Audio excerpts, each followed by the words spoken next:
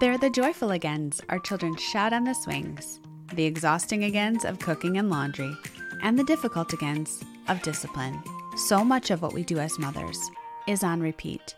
So what if we woke up with clarity, knowing which agains we were called to, and went to bed believing we are faithful in what matters most? We believe God's word is the key to untangle from the confusion and overwhelm we feel. Let's look up together to embrace a motherhood full of freedom and joy. Is there ever a time when there are more sibling squabbles than the end of a summer? After months of being together, they're either itching to get back to the routine in a classroom or the structure of homeschool. We are feeling it over here ourselves, and so we wanted to provide some of our best tips for how we've stewarded sibling relationships in our home. Not just managing them, but actually pointing our children toward lifelong, loving relationships. We're going to be talking about that sandpaper sound of siblings smoothing out each other's rough edges, that iron sharpening iron in your home. Today's episode has practical systems for managing this, but also gets to the heart of what do you really do? What does a good apology look like? How do you encourage your children to work out biblical principles like forgiveness and showing grace and restoration in the home? All right, Emily, you have 2 children, which can present a beautiful opportunity for bonding, but then a little bit of a challenge sometimes too. Yes. So I would love for you to speak to how you've managed that in your home and the wisdom that the Lord's brought you. Yes, we have 2 children, my oldest being 17, and that is my son, and then my youngest being actually almost 13, and that is my daughter. So throughout the years, sibling relationships shift and change as they mature, and you face different challenges.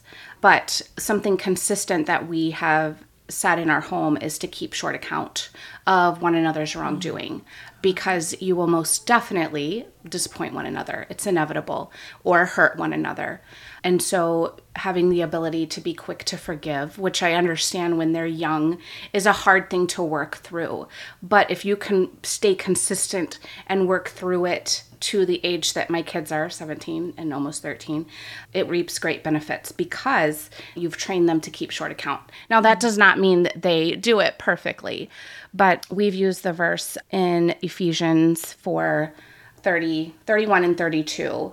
And it speaks to letting all bitterness and wrath and anger and clamor and slander be put away from you, along with all malice, and be kind one to another, tender-hearted, forgiving each other, just as God in Christ has also forgiven you. And so along those lines, we also have talked a lot with our children about cheering one another on. There can be so much tension within siblings of different opportunities that come their way at different times. When they were young, there was a lot of, that's not fair. We've all heard that phrase. Right. And so we talked a lot with them that you will have different opportunities at different time. My oldest may get to go to a really fun church activity or an amusement park, and my daughter, may not. And that's okay. But the important thing is to cheer one another on and be happy when opportunities come their way at different times. That's helped us a lot as well. And I would say also speaking into each other's day at the dinner table and asking questions to one another about what they've done and how it went and, how did the golf tournament go and what happened and funny stories, and just cultivating that relationship of interest in each other's interests. And as I said before, as they get older, this will just come like second nature because you've built it into them. So yes, we've worked very hard to keep the competition away from each other and to respect one another's interests and to love on each other, because we've also talked about the verse, encourage one another while it is still today. Those are just a few tips that have helped us. It reminds me of the verse that says, rejoice with those who rejoice and mourn with those who mourn. And so not having a spirit of competition with each other, but when your sibling gets to go to Six Flags and you're staying home, rejoice with them. That's so fun for you. Yes. I'm so happy. And just, dying to self. Isn't that what forgiveness is dying to self and being able to rejoice with others and not put yourself first. And we've said that with our kids, that you need to be willing to yield your demands, your ways that you want to be treated, your rights to your siblings at times. It's not always about you. It's not always going to be your special moment, your special day. And God was willing to die. Jesus was willing to die on the cross for us and to give up his life for us. And so if it's the ability to be able to roll that off your back, die to self, let that go, and not need every moment of your life to be met the way you want it, how you want it, and when you want it. That's a huge skill to learn, even for adults. It's hard. It's hard to do that because we see the desire that we have. So we've tried to teach our kids that you work it out first. If you have a problem with your sibling, you go to them first and you say, that hurt my feelings that you did this. And you try to work it out. And if the two of you cannot work it out, then you need to come to mom and dad. But even in coming to us, you can't just come and tell everything that your brother did. If you need help working it out, then you come to me and you say, I have a hard time seeing my own sin. Can you help me work this out and help me see where I may have gone wrong? That's a totally different attitude than he came and he took this out and he wanted this. Then you just want revenge. You just want justice in your own way. And so we've really tried to pour into them that reconciliation and forgiveness, they work together, but it starts with you owning your own sin and reconciling yourself and your heart right with the Lord first. And then you can rightfully go to that person and ask for forgiveness. We even talked about having a correct apology, owning what you did, saying what was wrong, how you wish you would have done it, or you might do it better in the future, and asking that forgiveness from that person. And then we always have them end with a hug, and we have them say best buddies. So they have to look at each other, smile, and say best buddies. And then when they've smiled and they've moved on, then they know that their hearts are right. And if they can't do that, their heart's not right, and they're still tripped up. I always say if they can go on doing what they were doing before the squabble, that they've actually gone full circle, that they've really reconciled with each other. But I think it's so important because you can look at relationships of people. I would even use my own family as an example. When I was younger, my mom would repeat that verse and she would say, be tenderhearted. When she saw us getting to that point, but then not really teaching us how to ask forgiveness, how to own our sin. It's still hard in life if you haven't really been taught that as a child. There's a lot of pride that can build up, and that in older sibling relationships can really cause difficulties because grudges can be held on to, and it's just really sad because we always say family is your constant. And I tell my grandkids and my kids, no matter where you go in the world, your brothers and sisters are your constant. You'll have friends that you think are your very best friends, but they will probably come and go, and your siblings are forever. So learn to really ask forgiveness and receive forgiveness and be quick to forgive. It's really 3 parts. And if we can think about ourselves, am I able to ask forgiveness? Am I able to model that to my kids? Because that's a humbling thing. So if we can ask forgiveness of somebody, sometimes even of our kids, we have to ask forgiveness. So if we're able to ask forgiveness, then we're modeling to them that humility. And then if we give forgiveness quickly, so if they ask their sibling for forgiveness and they give it quickly, that's what we want them to learn, to quickly forgive, not to hold those grudges, and then to receive it. If you've received forgiveness from somebody, that's a very healing thing. So if those 3 things are happening, and the earlier they're happening when children are young and they're learning that, like you both have said already, is amazing. I look at biblical examples of sibling relationships gone awry. It seems like there's more of them have gone very badly. So and Cain and Abel, obviously, we would never want anything like that. Joseph and his brothers, although God worked it for good. So God can take the relationships that seem to have gone badly and work it for his good. David's sons, because of what he modeled for his sons, they went poorly. So I think we can take those examples and think, we don't want to teach our kids partiality, or if there's jealousy between them, we really want to address that early on. Yeah. I think also it's important for our kids to see that early on in life, sometimes you're not going to get an apology. And even as an adult, there's been times that I've had to forgive people who have never apologized, but I needed to forgive them for my own heart before the Lord and also to work through that pain. And so when you are given a true apology from someone, that softens your heart to them so much. And so being willing to submit to that and being able to forgive, even when you're not given the apology from someone, to allow the Lord to soften your heart. So the bitterness doesn't build up in your heart. Yeah. So you can they're off your hook. Yes. And I see that because in older relationships with siblings, let's say older grown-ups, they may be holding a grudge and you have to forgive them and forgive them and forgive them.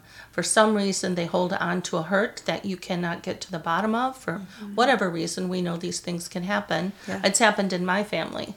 But I've also seen that grace given and prayer really, really, really makes a difference. And over many years can soften the heart of the other person. So we forgive them so we don't become bitter, even if we have to sometimes bear up under harsh feelings from other siblings. But how sad when it is family, right? Yeah. Right. So that's why we work on them very, very much with our little ones. Absolutely. It's such a training ground for all of life. All of these blessings we have that start in a family. We will be in relationships forever. And so I tell my children regularly, do you understand what a blessing this will be for your marriage?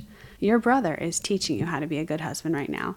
So for me, I love homeschooling because it gives me an opportunity to steward these relationships. My kids are together all the time, and I'm with them all the time. And I've realized, Jen, I'm not doing what you were saying very well. I've been convicted of this recently, that I'm not training them to handle it on their own without me because I'm always there. So I think I've had kind of the standard for myself, almost that I'm trying to model the omnipresence of God or the availability of God. I want my children to know they can come to me and Mom's here for you. And I was convicted of that a couple of years ago, specifically, that no, it's okay for them to know that Mom wasn't available, that only God is always available to you. And so sometimes you're going to need to work things out, and I can't be there. And so I feel my kids are getting to that point. Now they're 12, 10, 9, and 5.5, that I need to be setting up a better standard of how do we approach each other? How do we work through that when Mom isn't available to help us? But I really try to encourage them to see the wonderful parts of each other, even in the conflict. Do you see how forgiving your brother is? So that son might be the most impulsive or struggle with self-control, but he is so forgiving and he has such a tender heart. And so I say, do you see that in him? And I know you're so self-controlled. But honey, sometimes when we're self-controlled, we struggle with thinking that we're always right. And so we need to have humility too. And sometimes I've learned that they're telling me their stories and it's a little bit too heated. And I need to maybe take one into a different room and just let them know, I hear you. I hear that was frustrating. Do you see the other perspective? And just relating to them and empathizing, I chose Daddy. And still, there are moments where Mom has a hard time being gracious and asking for forgiveness or walking in humility or patience. And so I know the Lord chose this for you, and it makes sense that you're having conflict. So I think when you expect that, of course, this iron sharpening iron is not always the prettiest sound in your home, I think that helps you to not think, what am I doing wrong? Or what's wrong with them? Why can't they just get along? I think you should think this is exactly what it should sound like. We're working it out. Yes. We're training them. All those rough edges are being smoothed into the character that God wants them to have. I think a trend in our culture right now is busyness and filling our lives with activity, so much so that some of these relationships can't be stewarded well. So there's a conflict, but we'll get to it later. We've got to handle something else and not prioritizing. No, we need to get to the heart of this. And so I would challenge moms to not put Band-Aids on things, not to just save everything for later, to realize if this is a problem in your home, go after it. Give those kids that are struggling, really give them time to work through it. Provide bonding experiences for them. If I'm going to pick 2 kids to go to grandma's house, I'm going to pick the 2 maybe that are struggling because I know they're going to go have a bonding experience together. And they'll come back and they'll be like, we had so much fun together, even though maybe there might be a little friction. So just trying to give them different opportunities, or maybe I run an errand and I take those too, and remind them that they do love each other in many ways. So I'm so glad you said that stuff, because it reminded me that often I think of siblings as sandpaper to one another. And you need to allow the friction, work through the friction so you can get to the smooth edges. And I think that if you allow it to happen in the right way, that siblings can knock off the rough edges and prepare you for other relationships in life. Every relationship we have as the Lord constructed it, because everything he does and has for us is in perfect order. But every relationship in our life, family-wise, is meant for yielding and dying to self. And that is what we're asking our children to do when they ask for forgiveness and reconciliation. We're asking them to die to self and move on, which is exactly what Christ asks of us. And so he has us come full circle in those moments. And so, yes, I agree. Don't put the Band-Aid on. Let the friction happen. Work through the friction and let it sand off those rough edges. Yeah, expect the friction, because they're little sinners, and they're not gonna know how to live together rightly and honor and selflessly. So to actually we have to put in some effort for that to happen. And it can be so exasperating to moms, but we really need to put in that effort. It pays off dividends. Well, some of the things that we've done, I would say, Stephanie, one of the things I did with 2 of my grandsons that I thought, these 2 brothers really need to bond. And they're only 1 year apart. So sometimes there's more rivalry when they're very close in age. But I thought they're very different, but they need to be bonding. And I took them on a trip, the 2 of them, that for a week, that I knew would alter their perspective of many things, but hopefully also of the relationship, because I wanted it to be a different kind of trip. It was an international trip, and I wanted them to say, whenever they talked about it in life, they knew that they had somebody that understood completely what they were saying. So for the rest of their life, they have this experience, and that was really a big part of it. And I think they still do. But sometimes it doesn't have to be a big thing like that. I couldn't have done that with my children, but sometimes I can do that as a grandparent. But to look for little things in your children that they can go to the swim meet of the bigger brother and cheer him on with, flags and everything, or whatever it is. I loved hearing that.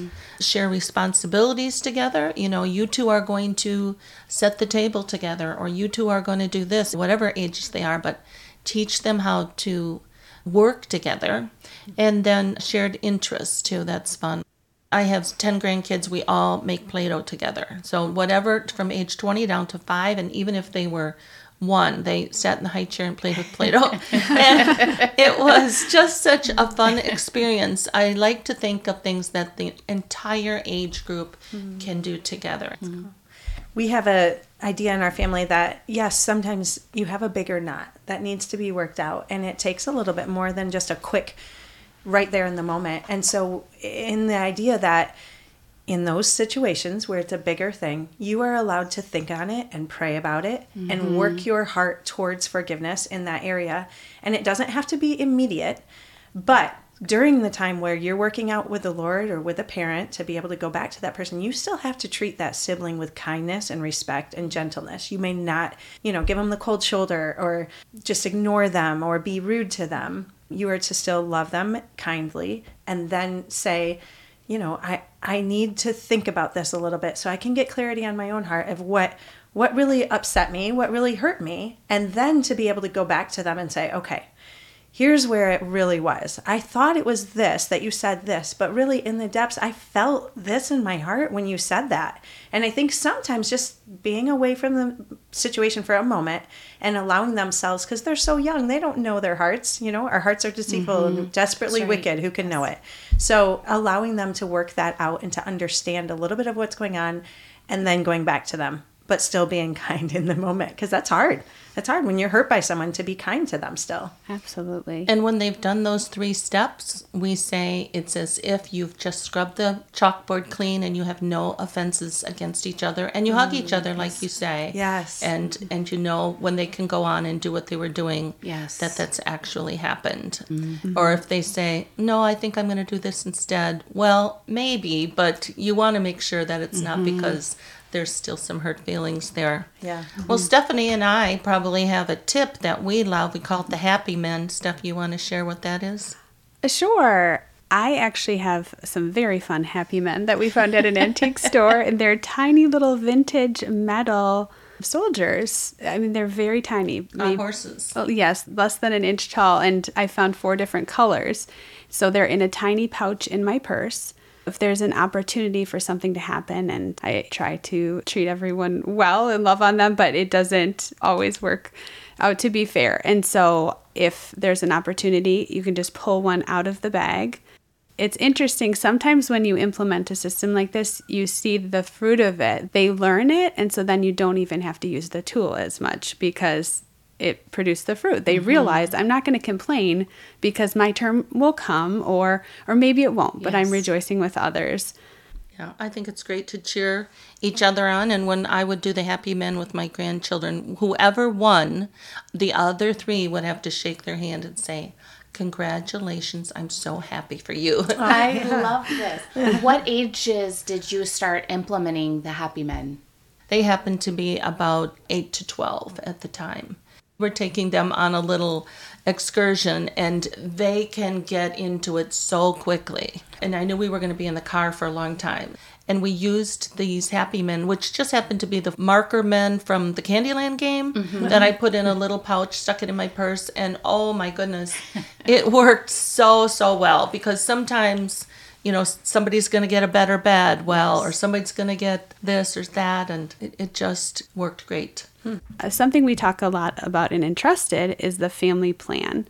And I love having a family plan to point my kids to. Often when we have conflict, I'll say, can you go to the family plan and tell me which one you're struggling with right now?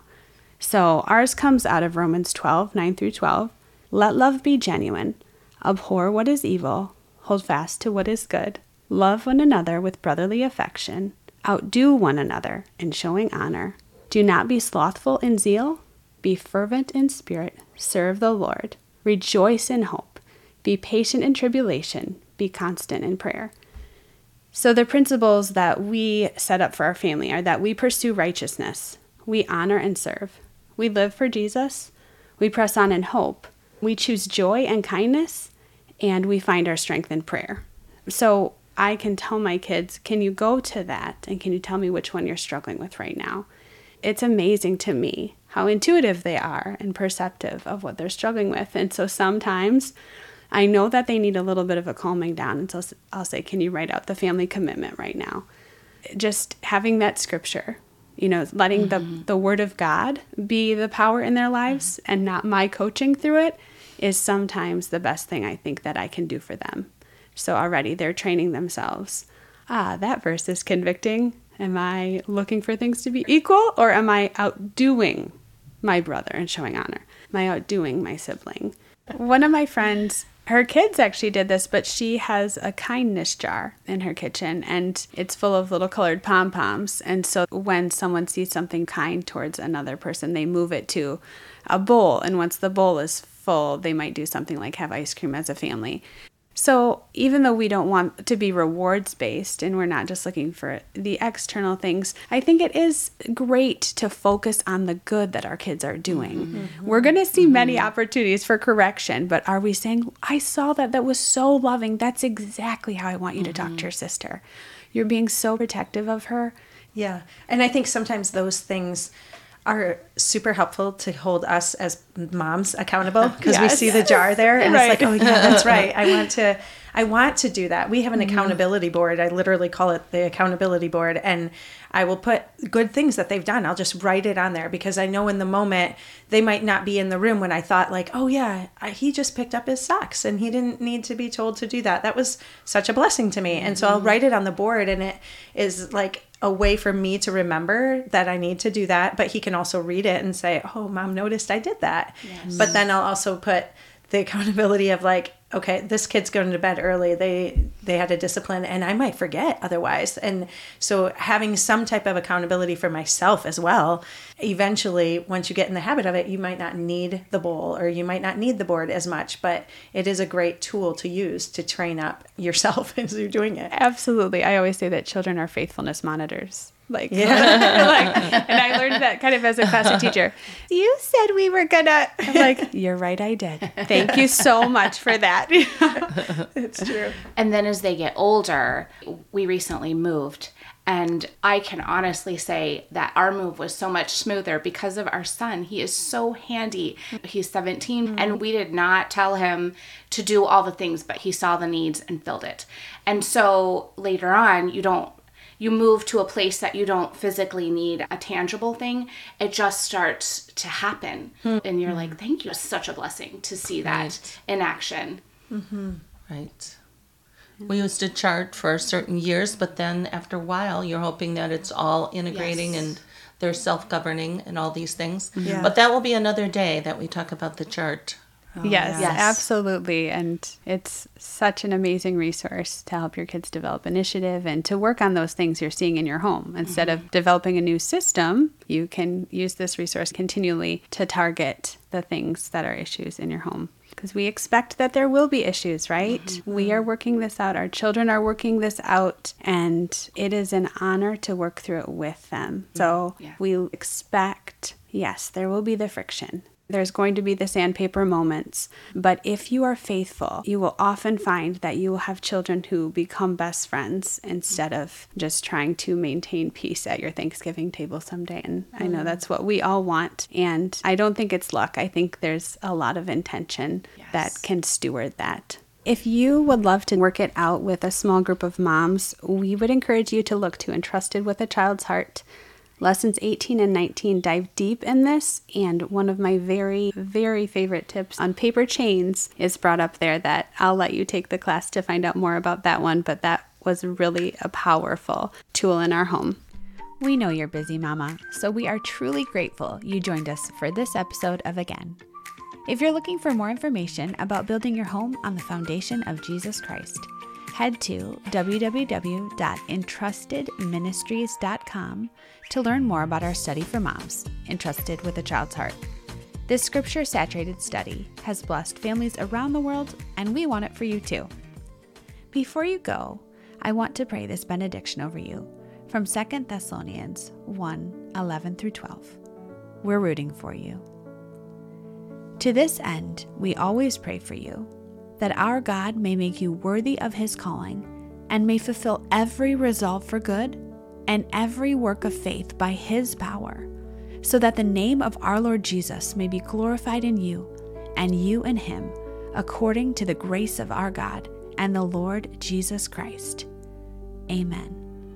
Until we meet again.